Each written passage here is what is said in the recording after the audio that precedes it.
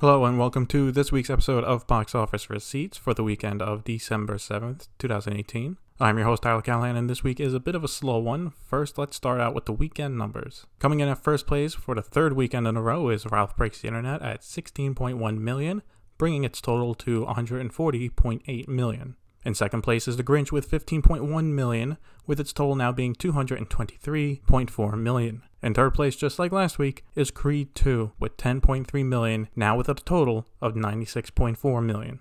Again, just like last week, in fourth place is The Crimes of Grindelwald with $6.8 million, bringing its total to $145.2 million. And finally, in fifth place is Bohemian Rhapsody with $6 million, bringing its total to $173.5 million. For new releases, the re-release of Schindler's List at 14th place, which did $551,000 in 1,029 theaters, with Box Office Mojo saying it averaged around $535 per theater. The other new release was Mary Queen of Scots in a limited release, came in at 23rd place. However, it was only in 4 theaters and it made $200,000, so obviously once it expands to more screens it will jump a lot. Still, $50,000 on average per theater is really good.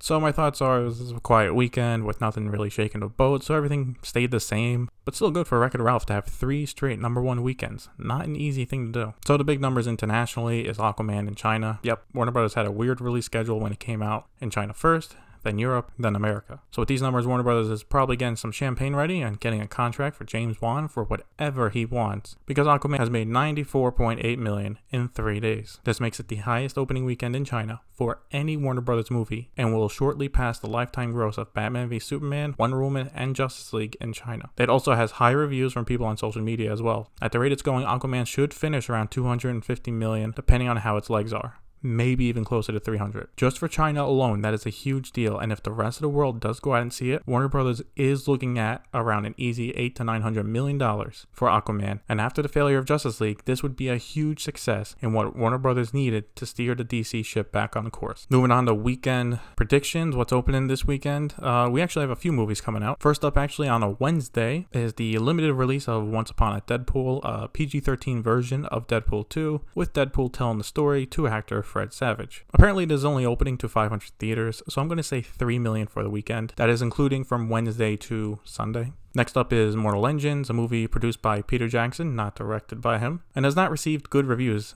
right now sitting at around a 35% on Rotten Tomatoes. Also, there's another movie coming out this weekend that has a lot more people's attention, so I'm going to say $15 to $20 million for the weekend, which, considering how the trailers look, that's going to be a bomb, because it looks like they put a lot of money into that one. Clint Eastwood is back in front of the camera with The Mule. Now, I haven't seen any reviews for it yet, and it is opening to 2,400 theaters around there, which is less than Mortal Engines, so I would say $10 to $15 million range. Not because it might be bad, but because there's limited theaters, and I haven't seen a marketing push for this movie either, so people just might not know it exists. Like, personally, I forgot about it completely until I saw a trailer for it this week when I went to go see Bohemian Rhapsody. Completely forgot it existed. So I don't know if other people know about it. Finally, the biggest movie opening this weekend is Spider-Man Into the Spider-Verse, which has received rave reviews across the board and is still sitting at a 99% Rotten Tomato score. Now, it is an animated movie, so predicting it is a bit hard, but I'll say it'll open in the $65 to $75 million range. Pretty good.